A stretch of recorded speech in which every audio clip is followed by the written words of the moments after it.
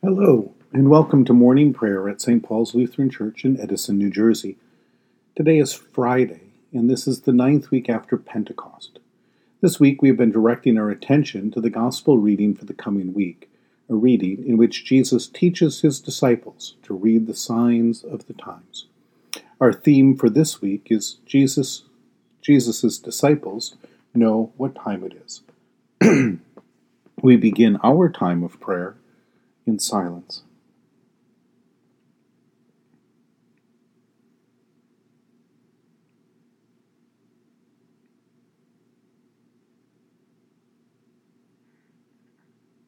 In the name of the Father, and of the Son, and of the Holy Spirit. Amen. O Lord, open my lips, and my mouth shall proclaim your praise. Glory to the Father, and to the Son, and to the Holy Spirit, as it was in the beginning, is now, and will be forever. Amen. Give glory to God, our light and our life. O come, let us worship and praise. Come, let us sing to the Lord. Let us shout for joy to the rock of our salvation. Let us come before God's presence with thanksgiving, and raise a loud shout to the Lord with psalms. For you, Lord, are a great God and a great ruler above all gods. Come, let us sing to the Lord. Let us shout for joy to the rock of our salvation. In your hand are the caverns of the earth. The heights of the hills are also yours. The sea is yours, for you made it, and your hands have molded the dry land. Come, let us sing to the Lord. Let us shout for joy to the rock of our salvation. Come, let us worship and bow down. Let us kneel before the Lord our Maker. For the Lord is our God, and we are the people of God's pasture and the sheep of God's hand. Come, let us sing to the Lord.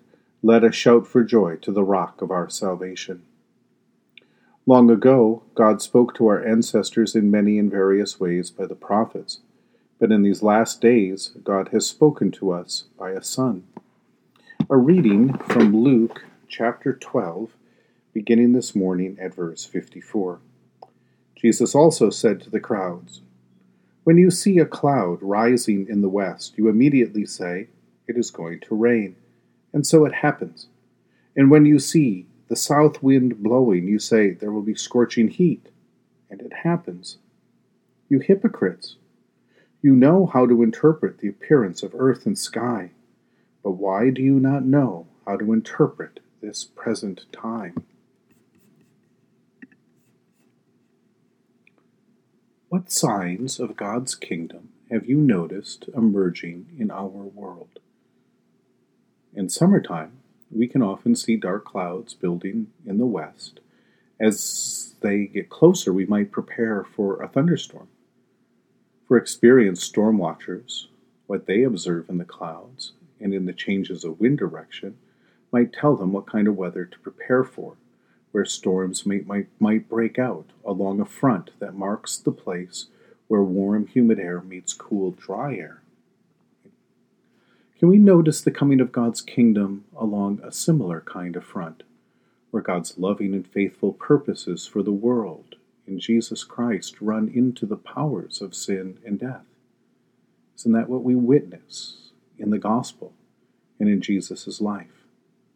Isn't it there that we find the cross, the day of the Lord, and the coming of God's kingdom? And its coming is as much a welcome relief for our world, for this planet, for our lives, as our summer storms, ushering in cooler weather and refreshing breezes after a heat wave.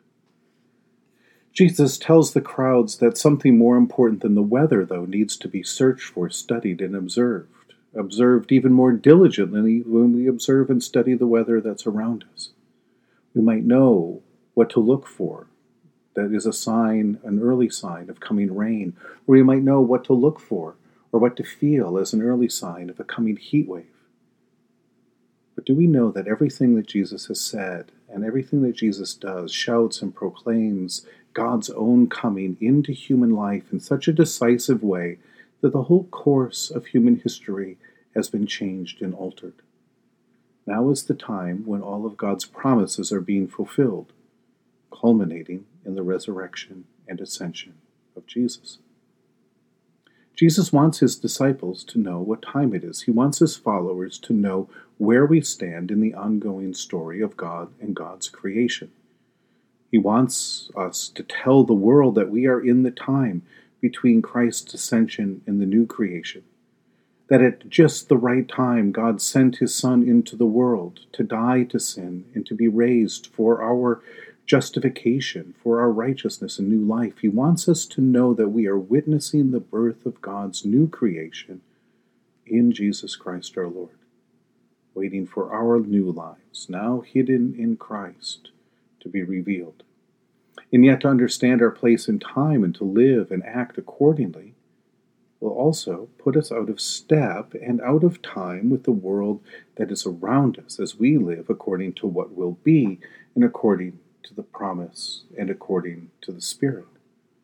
So where do you see discernible signs of God's kingdom coming to life now? A lot of people may try to show you the kingdom in things that are good and beautiful to them, when things work out well in their life or all seems right in their world. But I wonder if it might be better for us to not look in those good places, good gifts of God as they are, but to look for the emerging of God's kingdom along the storm front, for the place where God's kingdom is emerging and confronting the powers of this world. Might we not see God's kingdom emerge in places where Jesus' followers have gone forth into the world to serve God in gladness, where some have welcomed that word of peace and have seen and joined in that fellowship and hospitality, where others have rejected it? Might we see God's kingdom emerge when Jesus' followers, in good faith, in faith in God, act according to good courage, when they hold fast to that which is good, when they refuse to render evil for evil, but overcome evil with good and with suffering. And when we look to strengthen the faint-hearted, to support those who are weak, to help the afflicted, and honor all people, when we love and serve God, rejoicing in the power of the Holy Spirit. Isn't it where those places, where God's kingdom and the Spirit working within us meet the life of the world around us, that we see the emerging of God's kingdom? That is where we find God's kingdom coming to life and the old world passing away. We might add, though it should go without saying, that also in our worship on the Lord's Day we find just those places. The gathering of this assembly on the edge of this world is a sign that this world is passing away and a new one is being born through Jesus Christ, our Lord. In the tender compassion of our God, the dawn from on high shall break upon us. Blessed are you, Lord, the God of Israel. You have come to your people and set them free. You have raised up for us a mighty Savior, born of the house of your servant David. In the tender compassion of our God, the dawn from on high shall break upon us. Through your holy prophets, you promised of old to save us from our enemies, from the hands of all who hate us, to show mercy to our forebears, and to remember your holy covenant. This was the oath you swore to our father Abraham, to set us free from the hands of our enemies, free to worship you without fear, holy and righteous before you all the days of our life. In the tender compassion of our God, the dawn from on high shall break upon us. And you, child, shall be called the prophet of the Most High, for you will go before the Lord to prepare the way, to give God's people the knowledge of salvation by the forgiveness of their sins. In the tender compassion of our God, the dawn from on high shall break upon us, to shine on those who dwell in darkness and the shadow of death, and to guide our feet into the way of peace. In the tender compassion of our God, the dawn from on high shall break upon us. The Lord be with you. Let us pray. Mighty God of mercy, we thank you for the resurrection dawn, bringing the glory of our risen Lord, who makes every day new. Especially we thank you for the sustaining goodness of your creation, for the new creation in Christ and all gifts of healing and forgiveness, for the communion of faith in your church, for the gift of relationship with others. For what else are we thankful? Merciful God of might, renew this weary world. Heal the hurts of all of your children and bring about your peace for all in Christ Jesus, the living Lord. Especially we pray for the Church of Jesus Christ in every land, for those who govern the nations of the world, for people in countries ravaged by strife or warfare, for all who work for peace and international harmony, for all who strive to save the earth from carelessness and destruction. For who else and for what else do we pray today? We give thanks to you, Heavenly Father, through Jesus Christ, your dear Son, that you have protected us through the night from all harm and danger.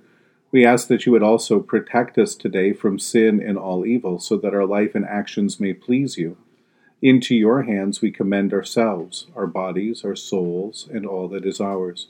Let your holy angels be with us, so that the wicked foe may have no power over us. Amen. Lord, remember us in your kingdom and teach us to pray. Our Father, who art in heaven, hallowed be thy name. Thy kingdom come, thy will be done on earth as it is in heaven. Give us this day our daily bread, and forgive us our trespasses, as we forgive those who trespass against us. And lead us not into temptation, but deliver us from evil. For thine is the kingdom, and the power, and the glory, forever and ever. Amen. Let us bless the Lord. Thanks be to God. Almighty God, Father, Son, and Holy Spirit, bless you now and forever. Amen. Go forth into the world to serve God with gladness. Be of good courage, hold fast to that which is good. Render to no one evil for evil. Strengthen the faint-hearted, support the weak, help the afflicted, honor all people, love and serve God, rejoicing in the power of the Holy Spirit. Thanks be to God.